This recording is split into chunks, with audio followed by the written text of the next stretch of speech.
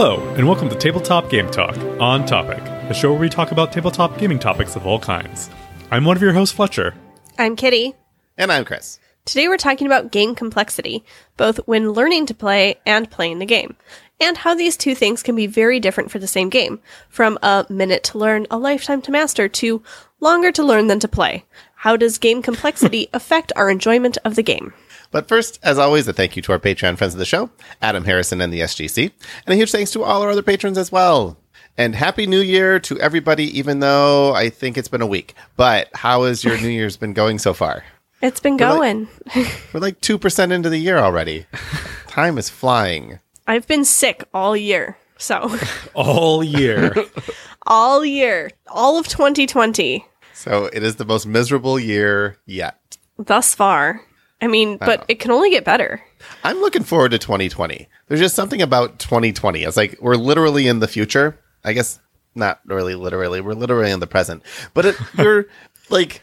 It feels like a future like the year. Future. Right. It does feel like a future year. Yeah. And I just love saying, it's the 20s. We're now past the years, from Back to the Future, when they went to the future. Isn't that? Yeah. It's crazy. A lot of the Back to the Future stuff does exist, though. Not in the excess that they showed, but most of it is there. I got my hoverboard. So, all right, hoverboards and flying cars, not quite there yet. But everything else is pretty darn close. I want the dehydrated pizza thing. That exists. Your clothes are now dry. Not like that. It doesn't exist in the commercial world, but there's dehydrated pizzas out there. Yeah, but not like a little, floppy disk sized Pizza Hut thing that just pops right out in your Black & Decker oven. Right? Yeah. Nobody knows what a floppy disk is anymore. You have to say a Blu-ray size pizza that you put into the oven. We're in the future. It's 2020. When's the last Come time on, I Kitty. used a floppy disk? Apparently floppy disk is only a unit of measurement to me now for size comparisons. It's the new, is it bigger than a bread box? Because nobody uses a bread box either. No, it's just a 3D printed save icon. We were playing Insider the other day for over the holidays, and one of the things was, is it bigger than a bread box? And one of the teenagers asked, how big is a bread box anyway? What is a bread box? My heart. At least my grandparents had a bread box. I don't know that I've ever actually seen one in real life, but it's one of those things where you just all know what it is. My friend had one growing up. I didn't have a bread box, but my friend had one growing up, and I was like, All right, listeners, write in. Who had a bread box? Yeah. And did you have a bread box growing up? Or were you bread box adjacent? Yeah. I want to know what a bread box did. I mean, was it like a humidifying thing, or was it just like a piece of a wooden box? I believe it was supposed to keep mice from eating your bread. Yeah. It was a place to put your bread. Well, that's good. As long as it has some kind of use. Yeah, we started using a butter dish, and it's one of those things that I never planned to use in my adult life, but we have a butter dish because we got it for our wedding. And so now we always have a room temperature stick of butter that's handy with bagels. It's great. I love my butter dish. I have several butter dishes because my mom is a crazy person and she loves to go antiquing. So she excuses her compulsive buying behavior by buying things for us. Obviously. Yeah. Doesn't count if she's not buying it for herself. Yeah. Now I need a 2020 butter dish. Okay. So we have a few other things to talk about before we get to our topic. So we're going to... back to butter dishes. I'm going to force this along. We're getting out of bread boxes of butter dishes. We are part of the Dice Tower Network. As we mention every episode, and Kitty and I do Dice Tower news. So I feel obligated to mention that the Dice Tower Kickstarter is currently live. It just went live, well, as you're hearing this, yesterday. Lots of different promos, lots of different swag-like things. The Dice Tower, if you don't know what the Dice Tower is, that would be odd. But not everyone follows everything they do, but they do. Not everyone listens to the last 45 seconds of our show either. Yeah, right. Exactly. But the Dice Tower is the largest group of people that do video reviews. They have podcasts. They have not nightly, but weekly YouTube shows. they really do a great amount of work for our hobby. So it's worth supporting them. They make most of their money off their Kickstarter each year. So it's, go out, check it out. It's not like you're just throwing money at them. They're throwing stuff back at you. And Tom's really cool. And everyone at the Dice Tower is actually really, really cool. So check out the Dice Tower Kickstarter. If you've never done a Kickstarter before, it's not a bad first one to do. It's pretty easy. You just kind of say, I want these promos. And they say, okay. And then they send them to you eventually. It does take a little bit of a while because they wait for all the promos to get from the publishers. And then I don't know if this is big news, but it is news that we're breaking here. Because Kitty and I have been doing Dice Tower news for over a year now. Except for the last 2 weeks because we've been on holiday hiatus, but we will have an episode this Thursday. But we will only be doing 4 more episodes.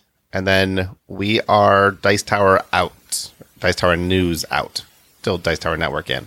But we are looking for a new host. So if you, or host, however you want to do it, when we got a hold of Tom last year and asked about this, he gave us a lot of flexibility in the format, put us in touch with Eric to do all the voiceover stuff and all the different segments.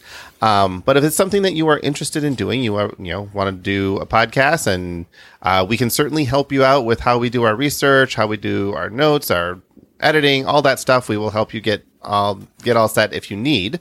If you don't, then just reach out to us.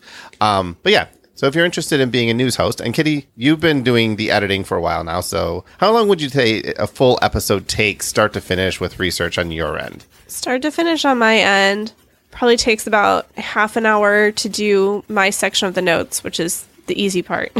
And then the back end editing, it depends on how good we did at reading, but usually about an hour of editing, posting, listening to make sure that the editing is good kind of stuff. So probably like an hour and a half all in. So we'll run that up to 2 hours. It usually plus recording time too. Yep. So it usually takes me about 4 to 6 hours. So you're looking at about an 8 hours from start to publish for a show. But it's fun. You can break it up. And if you're doing it yourself, you can, like I say, you can have a lot more freedom. There's a site called dicetowernews.com. And, it could be as simple as just reading the new articles from the Dice Tower News thing. And they could be doing all the notes because most of the time isn't doing the notes. Yeah. So. And we do a lot of different segments. And you came up with these segments. So, you pour a lot of time into them. But you don't have to do them all. Nope. So if you're interested in doing that, reach out to us. Send me an email at feedback@tabletopgametalk.com, not to news@dicetower.com because we will never see that. But send me an email. Let me know you're interested. Put in, interested in Dice Tower News or whatever, and we'll go from there. So no promises, but Tom gets the final say in it, but I figured our listeners are probably some of the most qualified to take over, so I wanted to break the news here first. We will also mention it on Dice Tower News Normal, and if you've never listened to Dice Tower News, but it sounds like something interesting to do, well, go listen, because it's cool, Fletcher. All right, should we talk about a topic? Certainly. So back to butter dishes. Back to butter dishes.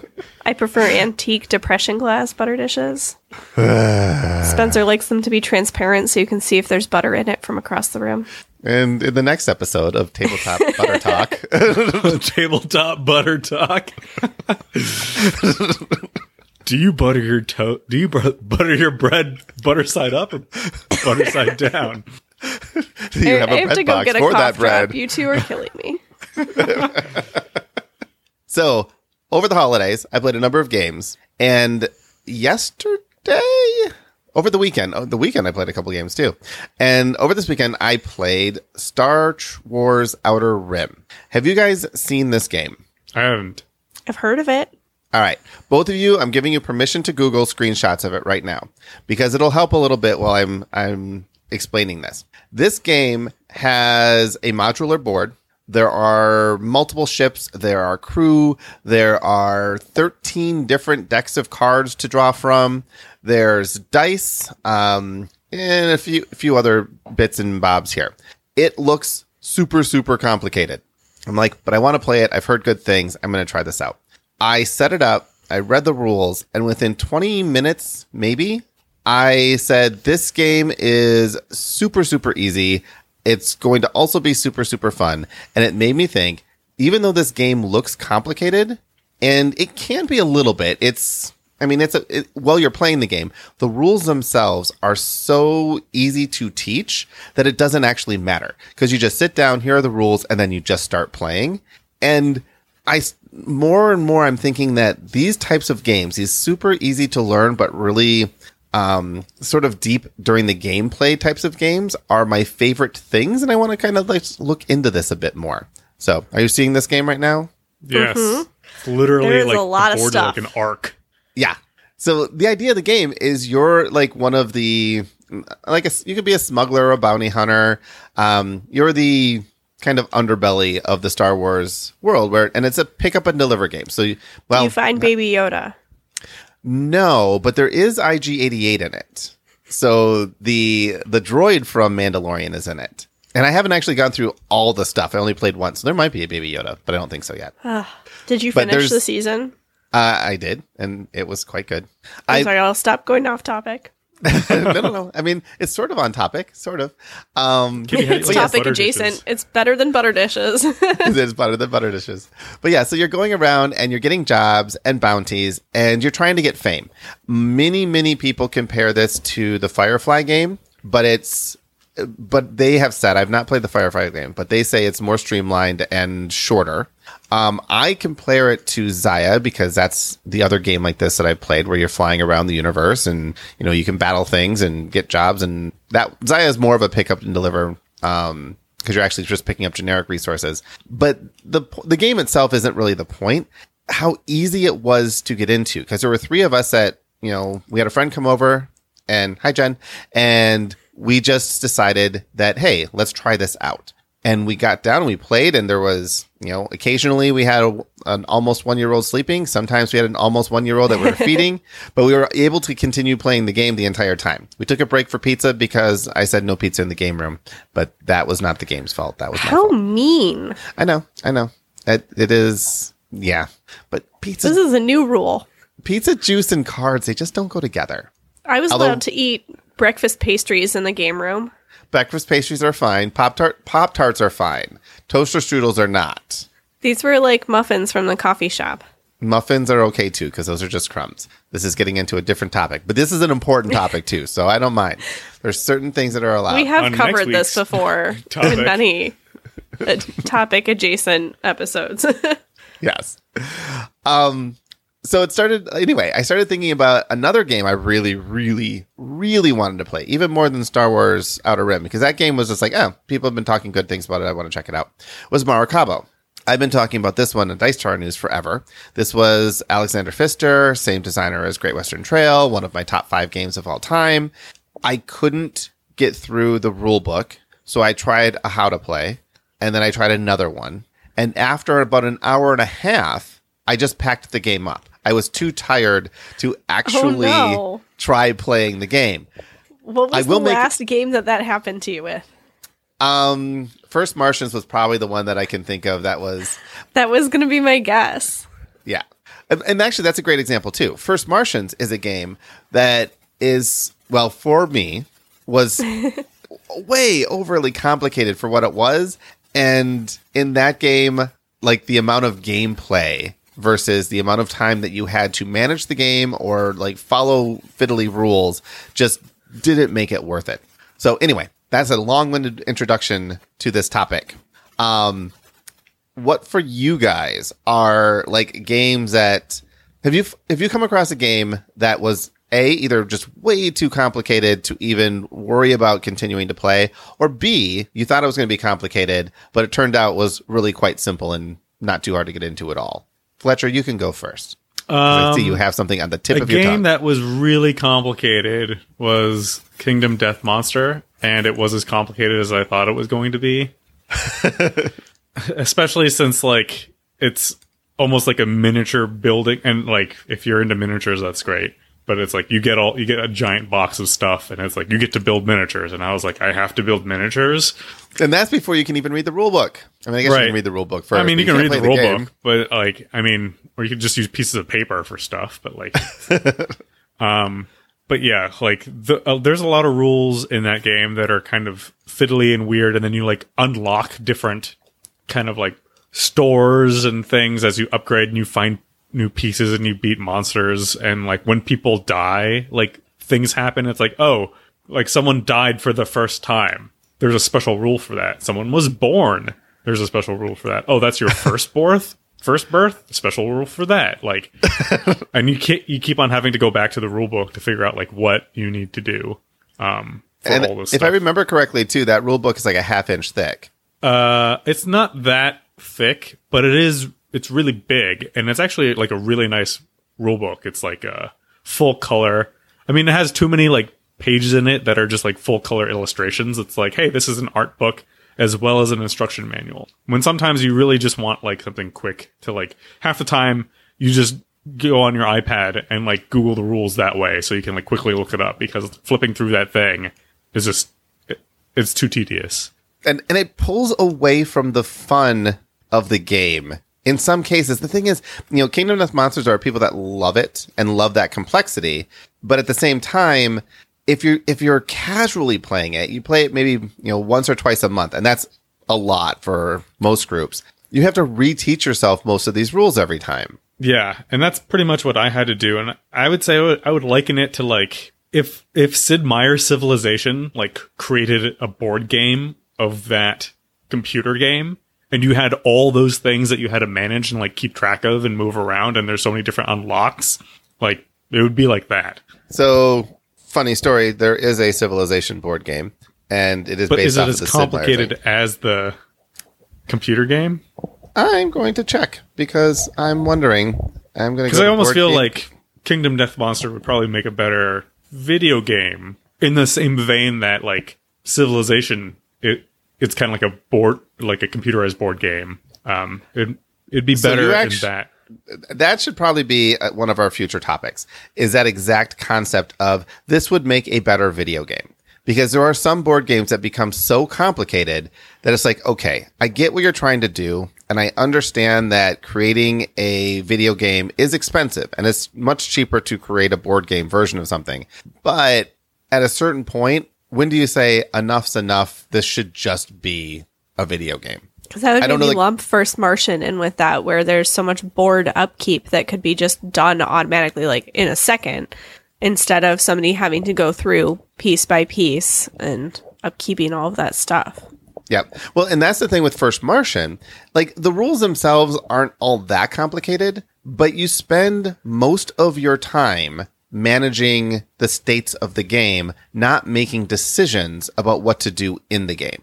So there, that complexity is so high compared to what you get out of there. I think, and I haven't revisited it, but I think at the time we mentioned that you are making in a typical game somewhere in the neighborhood of like 8 decisions total for a 2-hour game. And that's not even exaggeration, right? It's just each of your turns, you're going to put 2 cubes in 2 spots, and oftentimes they're just going to be the same spot.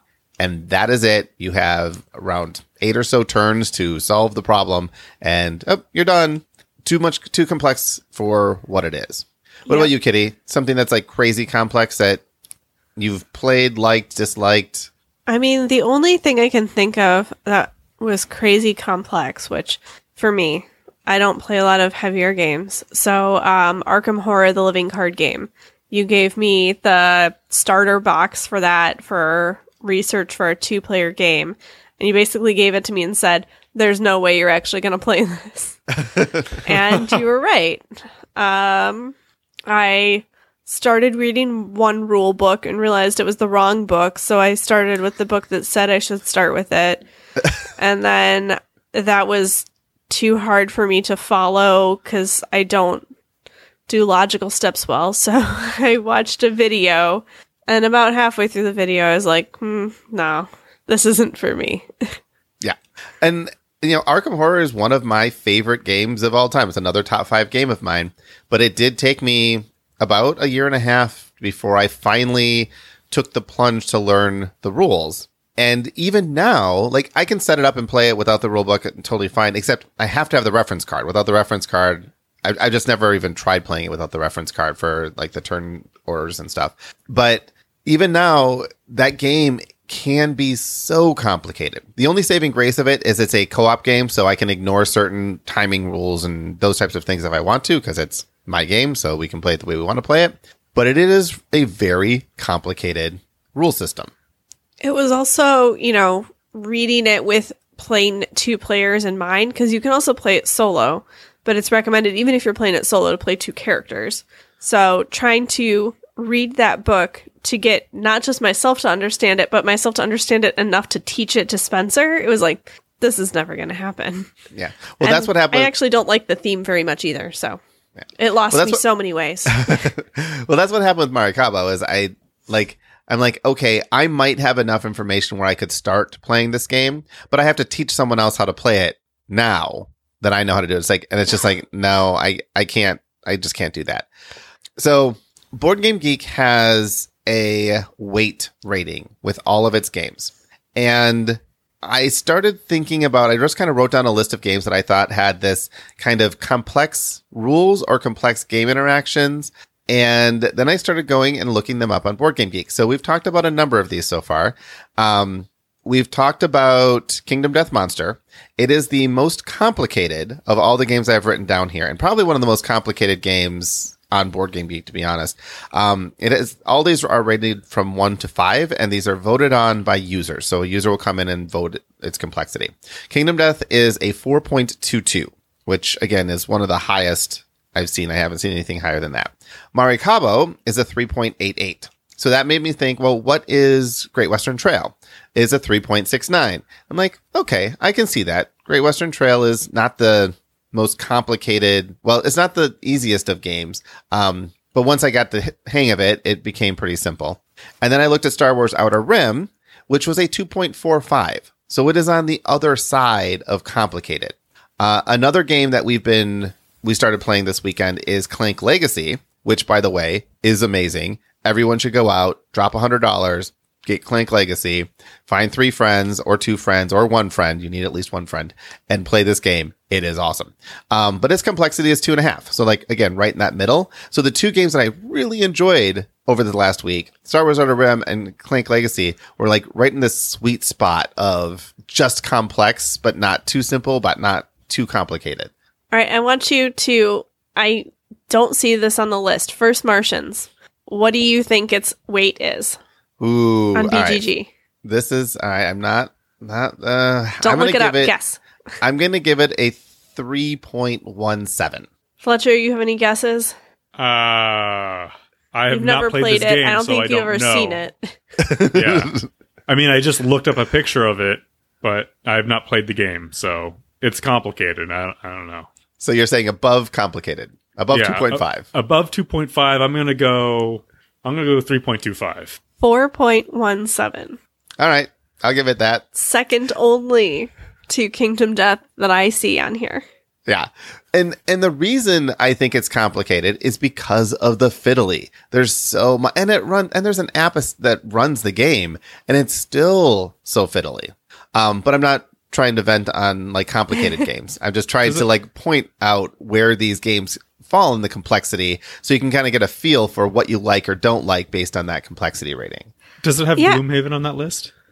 Yep, Gloomhaven is a 3.81. Okay, I was gonna say there's some fiddly bits to Gloomhaven. It's mainly like the character management. Yep. And well, so Gloomhaven has a number of items that make it complex. And it's not the core mechanic. The core mechanic of how you play, like a hand management mechanic, is great. That's just, super pure straightforward. Greatness. Yep. Awesome.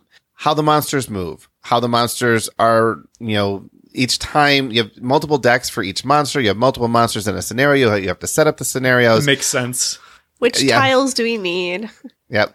The elements, how those work. Damage in different tiles, how things get pushed back if they get pushed, what things can move. Like, this is another one where there's a ton of different things that happen, and there's like all these edge cases. with us, when we played Gloomhaven, we actually simplified a few things that I'm just like, I don't like this, and this, so I'm changing it. Again, cooperative. So if I don't like the way the elemental fading out works, we just got rid of it. It's like, the element's either on or it's off. It doesn't go away until it's used. It benefits monsters. It benefits us. It's the same. It's a wash. We're fine. Controlling summons. We can control our summons. I don't want to use monster rules for summons. It's not fun for us. So we're just getting rid of that.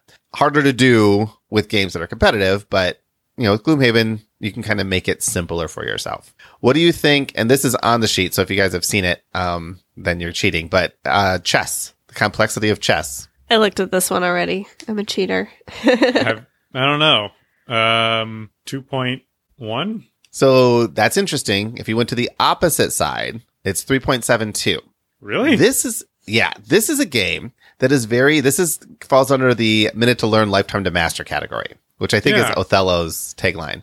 Chess is very, very complicated. I mean, scores of books have been written about this game. But just learning the movements and how to play is pretty simple. Yes. Yep. And that's where I like these emerging complexities. So learning the rules, relatively easy and straightforward.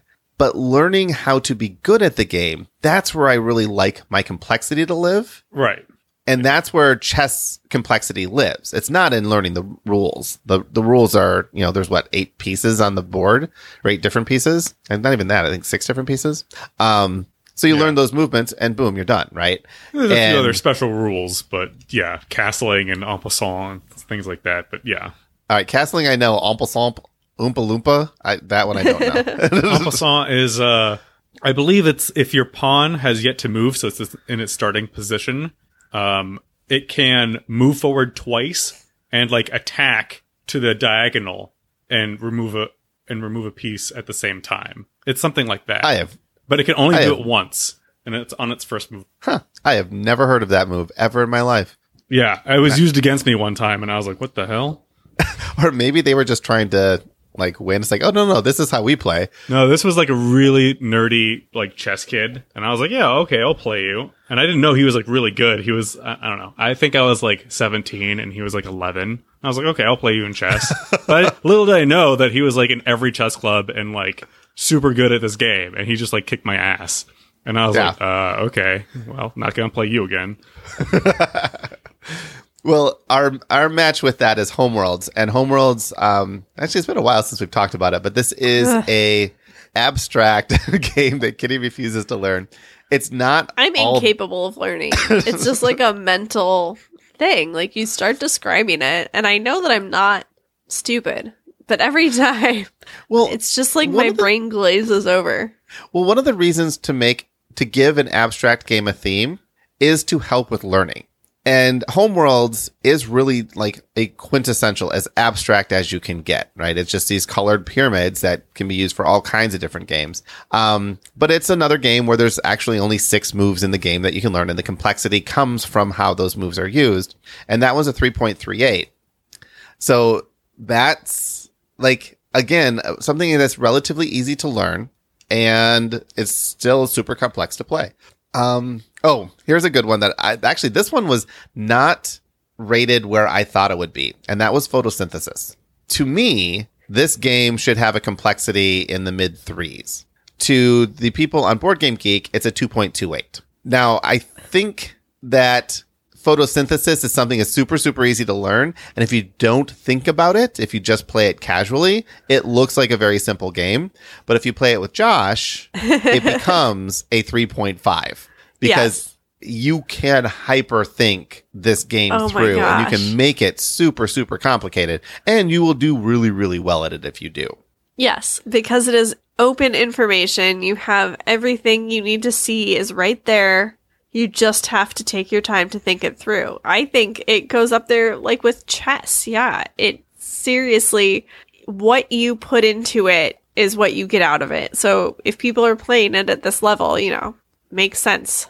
Yep. And I think I would enjoy it much more at a 2.2 level instead of the 3.5 where we were playing. Well, speaking of 2.2 level, your favorite game right now, which I'm assuming is Wingspan, is a 2.37. Yeah. I've been looking up some of my favorite games because I notice you put a lot of Chris games on your list here, but Not a lot of my games. Most of mine fall, though, between like 1.8 and a 2.8. And that is a very, very useful thing to know. So again, I don't know that a lot of people pay attention to the weight because the number doesn't actually change all that much. It's usually between, 1.8 to maybe 4. And they rarely go outside of that range. But if you find the complexity range that you like, that's kind of like a trick into saying, oh, am I going to enjoy this game? Let me take a look at this. Keyforge is right in the middle. Keyforge's complexity is 2.58. Magic the Gathering's complexity is 3.19. I would say that Magic the Gathering could be far more complex than that, depending on how you approach the game. But just as far as or far simpler. Yep. But it is a very easy game to learn. And really the game, like most of these card games, is, here are the basic rules and the cards break all those rules. So when the basic rule I just taught you is going to be overridden a lot based on the cards.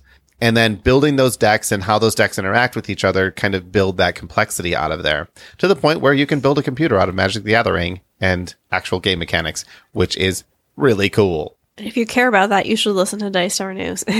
Yeah. It's just... Those are the kind of geeky things Chris talks about. I'm sorry. When I saw this video of a guy the guy actually was just doing, built the deck based on some PhD research papers. But there is a Magic the Gathering deck that you can build and a certain hand that you can draw, an opening hand that you can draw, that once you've done that, within the rules of the game, following all the normal rules, you can literally build a computer. And the computer will run each time you take your turn, you'll do something, and you're forced in a particular order because that's just how the cards force you. Then you're done. Then your opponent goes. They can't do anything. They pass back to you. All of this stuff is legal, and there's no decisions to be made. It's literally set up into being a computer. When you can do that, you deserve a complexity that's higher than 3.19. At least that deck does. So the deck plays itself. So a game that I've been really enjoying is Fox in the Forest. And this is a 2-player trick-taking game. And this one only had like a 1.5 complexity rating. And I think this is one that falls in the same category as Photosynthesis. And it is how you play it really depends on how complex it is.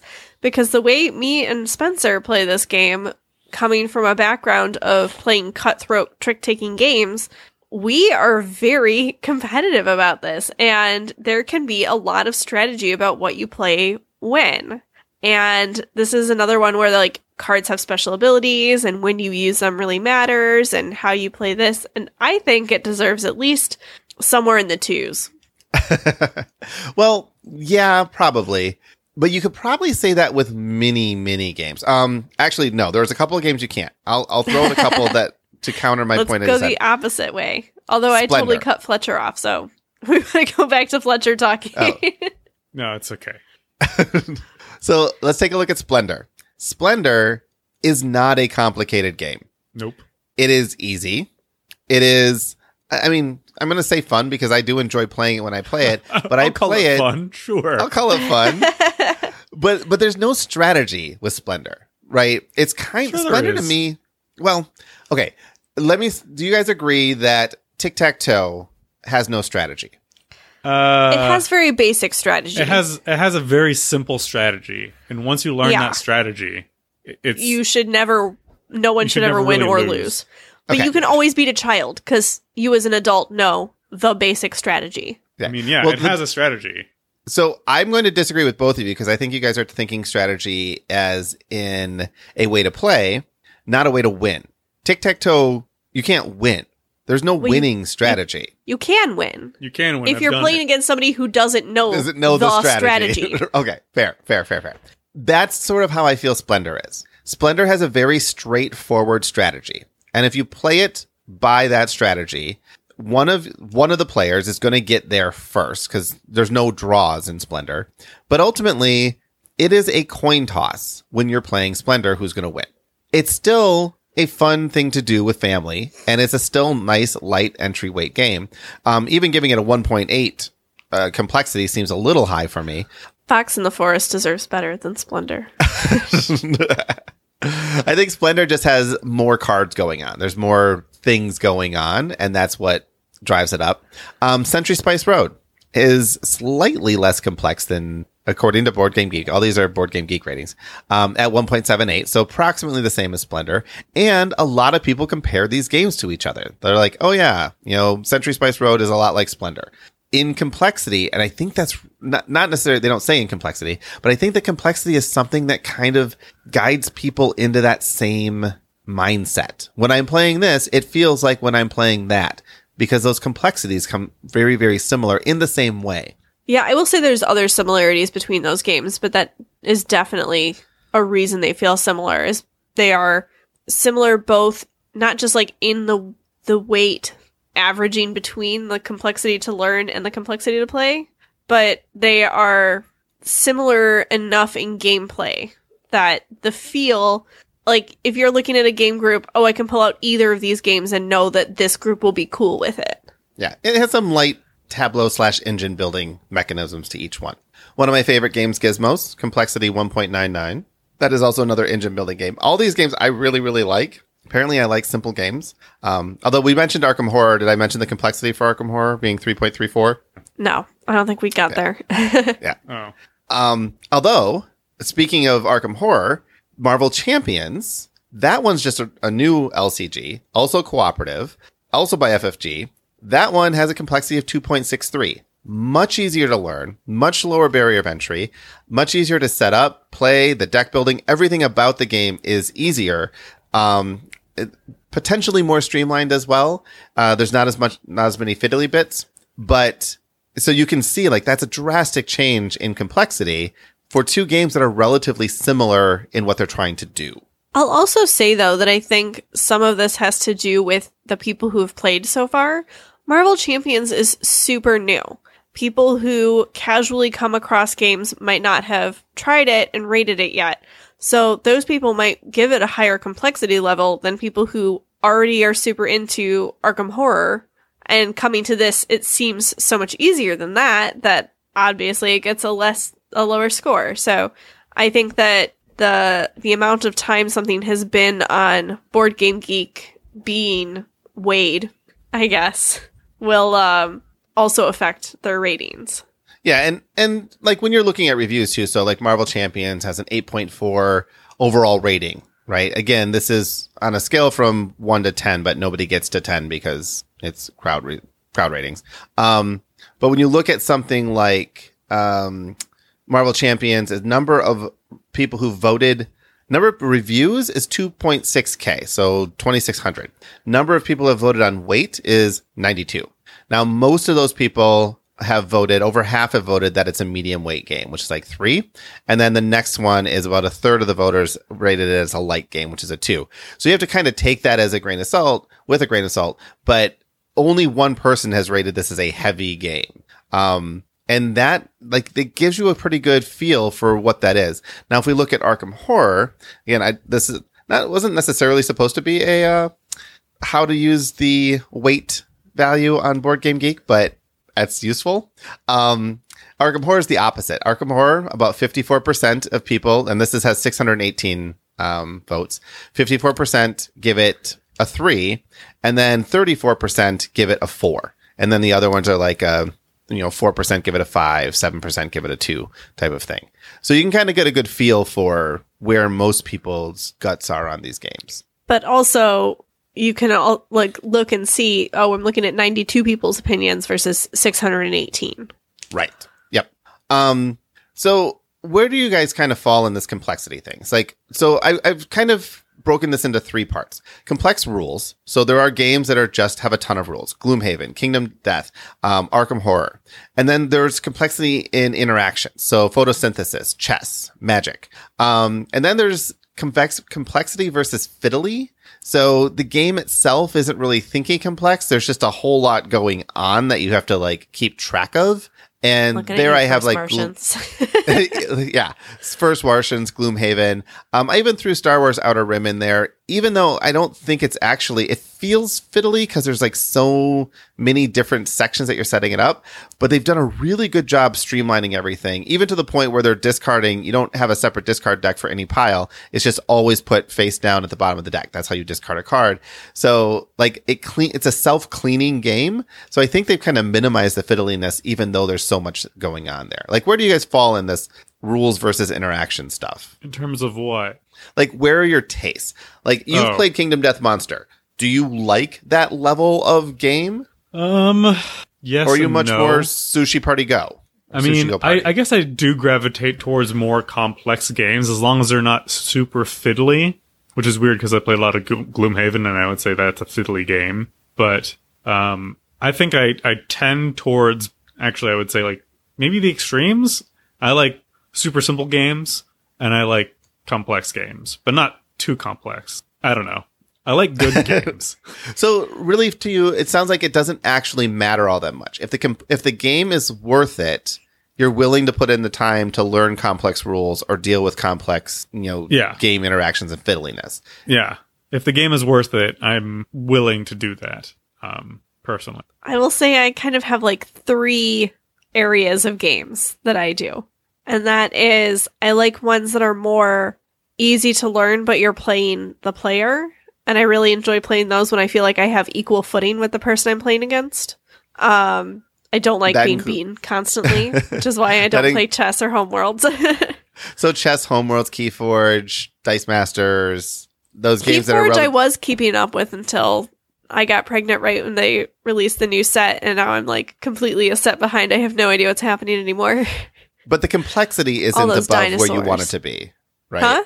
The complexity is not above where you want it to be. No, I enjoy Keyforge, and I'll probably get back into it at some point, maybe. But I don't know. I really enjoyed being in at the ground floor of something, which was fun. But yeah.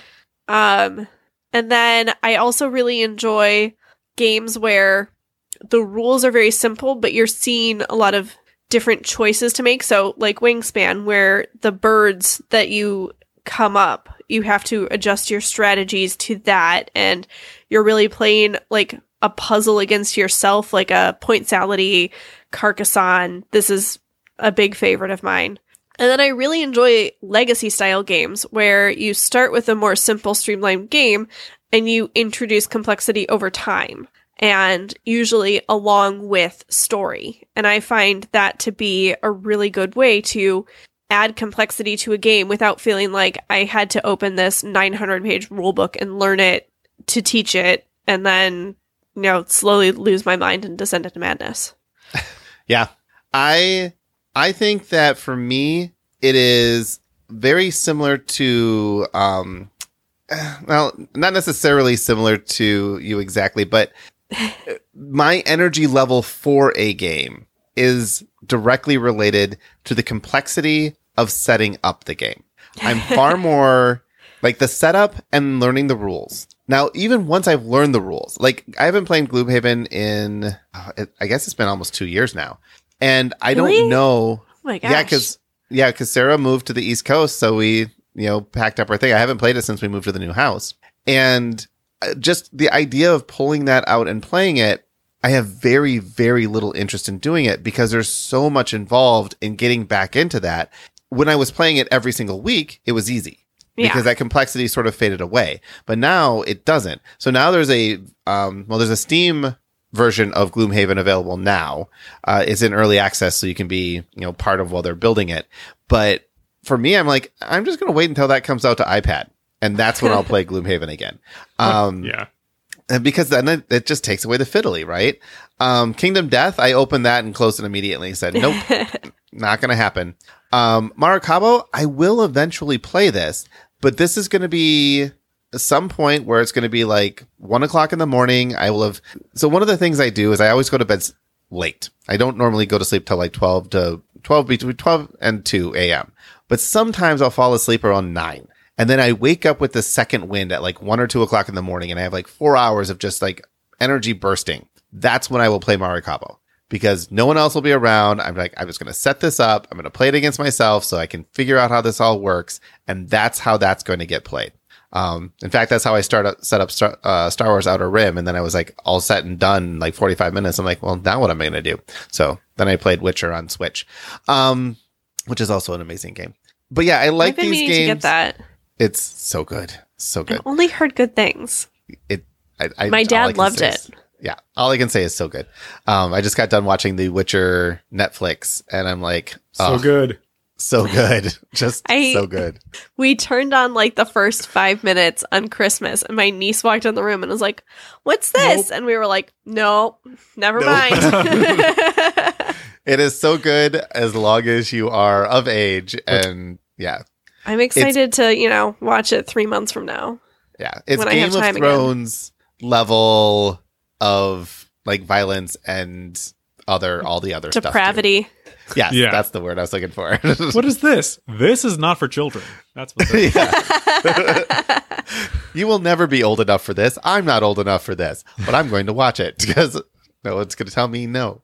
But no, like I said, I'm for these super complex games, I really have to be in the right mindset for it.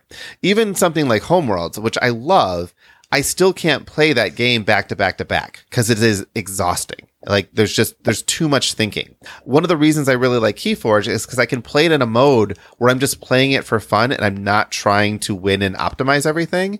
And when I do that, it's kind of like revitalizes me versus kind of like draining me. When I'm playing at a tournament level, it's only 6 games in a day, but it is an exhausting day because I'm just like on the entire time. But yeah, I mean, a couple other games I want to point out here. So Wingspan we talked about, just going down the Stonemaier games. Scythe is a 3.38 and then Tapestry is a 2.83. So Wingspan 2.37, Tapestry 2.83, Scythe 3.38. Each one skips up by half a point. Bias here with not including Viticulture. Oh, all right. Hold on. I'm going to guess Viticulture is a 3. Oh no! I'm looking at the Essentials edition. So I'm gonna say 2.9. 2.93. Nailed it. Yep. So Chris basically, is gonna start his carnival stand any minute now. I know. Bring me a game. Bring me a game. I'll guess its weight. Which is funny because you guess people's weight. That was the joke. I like it. But yeah, it felt a little bit more complicated than Tapestry, but definitely less so than Scythe. Scythe is one of those ones that once you start getting 4 turns in, you're like, oh, this wasn't so hard to learn. So honestly, Wingspan, I have a hard time teaching to people because the place your cube mechanic just throws people off. And that's one, I don't know, maybe I'm just teaching people who don't often play games, so they don't pick it up as quickly.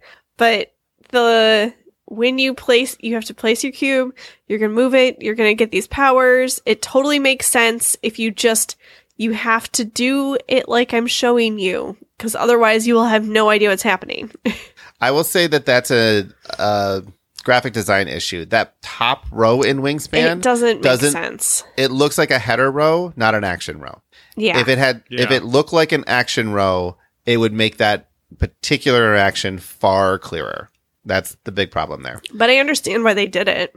Yeah. No. I mean, it makes sense once you've played it, but as far as teaching, iconography and graphic design goes a long way. Theme goes a long way. Like you can literally reduce complexity of a game by giving it an immersive theme because it then becomes more intuitive simply because that theme is an understandable concept. And graphic design. Terraforming Mars, I still have a hard time with because the graphic design doesn't make sense to me. And it's not a hard game once I get past it. Yeah. Oh, right. Because then you have the other brown backing ones and the symbols have lots of gray squares. What does this mean? I don't know. Yeah. I can never remember what all the symbols mean. Yeah. Well, and it goes away. With all these things that we're talking about complexity, if you're out there and you're saying, wait a minute, that game's not complex, blah, blah, blah, whatever. If you play a game multiple times, it automatically becomes less complex to you. Which is, I think, why Wingspan has a much lower complexity rating than I would give it a teaching rating. It is a hard game to teach to people the first round. You have to get a few rounds in to understand this, how you take your turn, the action mechanic of the cube placement, the rows, what it all means. Once you get past that, you're like, oh, this is so simple. this is so straightforward. I got it. But that learning curve at the beginning is really steep. And I'm sure people who are going on BGG and reviewing it are not people who are still learning it. Yeah, well, a lot of these games, especially for BGG, they've played it a few times, or they've either played it a few times before they rate it, or it's a one-time play. My first impression is this. And I think for complexity, first impression is probably the best way to rate something. I think. I don't know. I'm going to start rating all my games in complexity from now on, just to kind of get a feel for it. I want to do a couple more of these because they're kind of fun, though. Fletcher, what is the complexity of Sushi Go Party? Well, I mean, it's fairly easy to learn. So I would say maybe like 1.5? 1.33. Okay. I was going to give it a 1.7. 1.7. 1.7. I don't know. I mean, I guess it is a drafting game. There's drafting, Kitty. like you have to remember all the different kinds of things and how many of them are out there, or does it tell you? Because that does change my answer. I think the cards tell you. You put them all in, but then it's like you mix the big deck together and then you deal out the cards. So you don't know. Like technically, you might not get any of a particular suit of cards. Yeah, and I guess if you're counting cards, you can make it more complex. Yeah. What about code names? Either of you? Oh man. 1.8. I was gonna guess 1.6. 1.3. Well, 1.31, but less complex than Sushi Go. I'm just really thrown off by the rating for Fox in the Forest. Like, I can't handle this. All right, Chris, Blood Rage. All right, Blood Rage is a 3.1. 2.8. Ooh, that's pretty far off on that one. Yeah, I mean, They'd win a prize. I could see it go a number of ways because Blood Rage has some complex elements to it. I don't know. To me, it still feels more complex than a 2.8. So I will say that rules. almost everyone is putting it at a 3, but there is a small percentage that is skewing it a little bit lower. But there is a huge majority of votes. It's like 658 are putting it at 3, but then like 190 have pushed it down just that little bit. So it is a 2.87. So almost a 3. Almost. I would say it's like a 3 because it's one of those things like the rules are easy to learn, but then there's so many different ways that you can apply those rules to the game. Well, then it's like, no, I want all my guys to die. I get more points that way. Well, then how unless you draft Josh's things... monster kills them, because I wanted them to die in Ragnarok. I'll never let it go. Well, then you have the thing where you're drafting different strategies and combinations and stuff. But honestly, something like Blood Rage is a good. It's a good middleweight game where if you were just to say, is this more or less complicated than Blood Rage? You'd probably be on the right side of that bell curve. That's true. As you go through. And it's hard to find those games in the middle. Have you played this, Chris? It's the Jackbox party games. There's one where the video game ones or internet ones right now. So Jackbox party games, they're like they're called like Quiplash Gaspionage. I don't know. There's like a pack of them, but it's on the Switch. It's a video game. But one of them you do have to guess. So one person guesses a percentage of like a random question, the way you would kind of think like a Family Feud question. So like you're trying to guess the percentage of people who keep their phone on silent all the time. And then everyone else gets to guess higher or lower to earn points. And this reminds me of that. I just did a terrible job describing this video game. No. I totally. Well, I was thinking You Don't Know Jack. Yeah. I think this is like You Don't Know Jack is the same like brand of games. With the same company. Yeah. Potentially, yeah. They now like put together party packs that you can buy on Switch and other gaming platforms. But now I'm wondering what percentage of people keep their phone on silent. I mean, me and my mom both do. We get in trouble for it all the time. 80% at least. No. I'd say the vast majority. I don't know anyone. See, that's why this game is fun. Yeah. I'd put it at around 50% and make everyone else guess. No way. It's definitely more than that. Because I think anytime someone's phone actually rings or makes a sound, I'm like, how obnoxious are you? But like a lot of old people do it. Well, old people are obnoxious. That's a case in point. And I think there's a lot more young people who have phones. No. Everyone has a phone now. Because even the old people now are not like... They don't have landlines. They don't have their jitterbugs anymore. No one has... Yeah.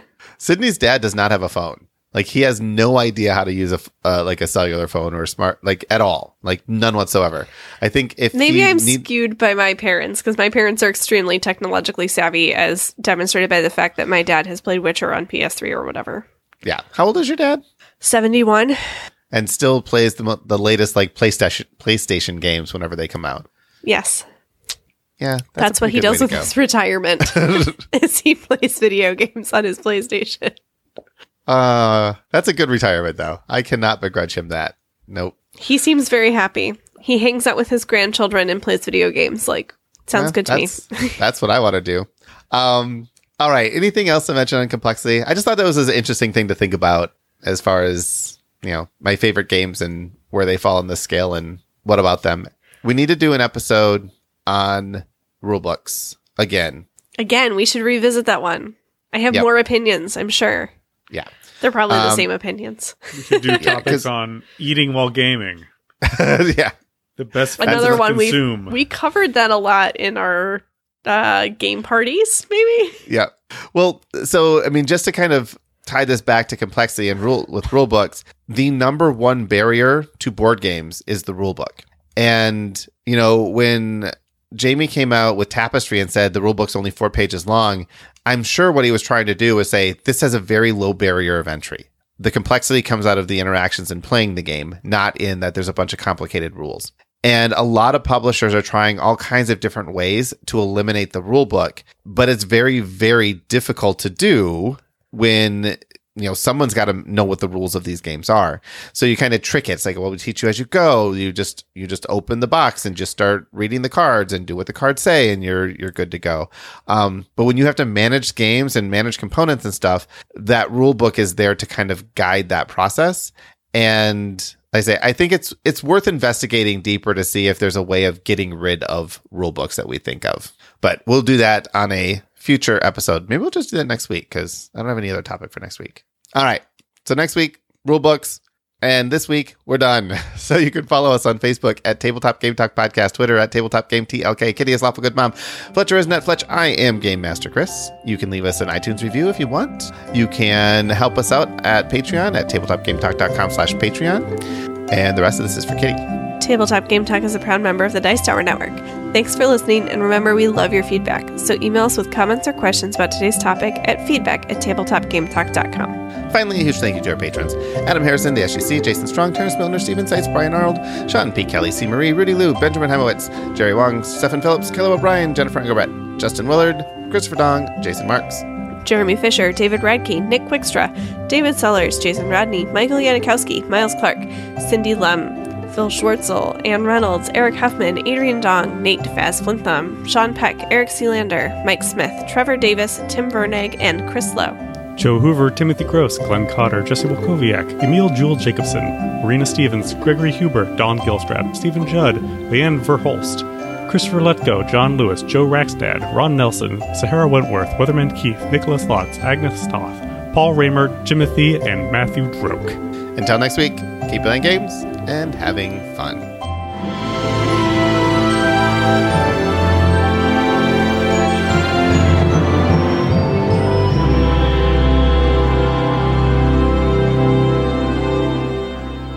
Kitty, you made it through without any coughing fits. No, I think you just weren't paying very much attention. They're in there, listeners. You heard them, I'm sure. Well, I'm not going through and editing them out, so... It wasn't too bad. Where's Kitty hacking at the lop and log?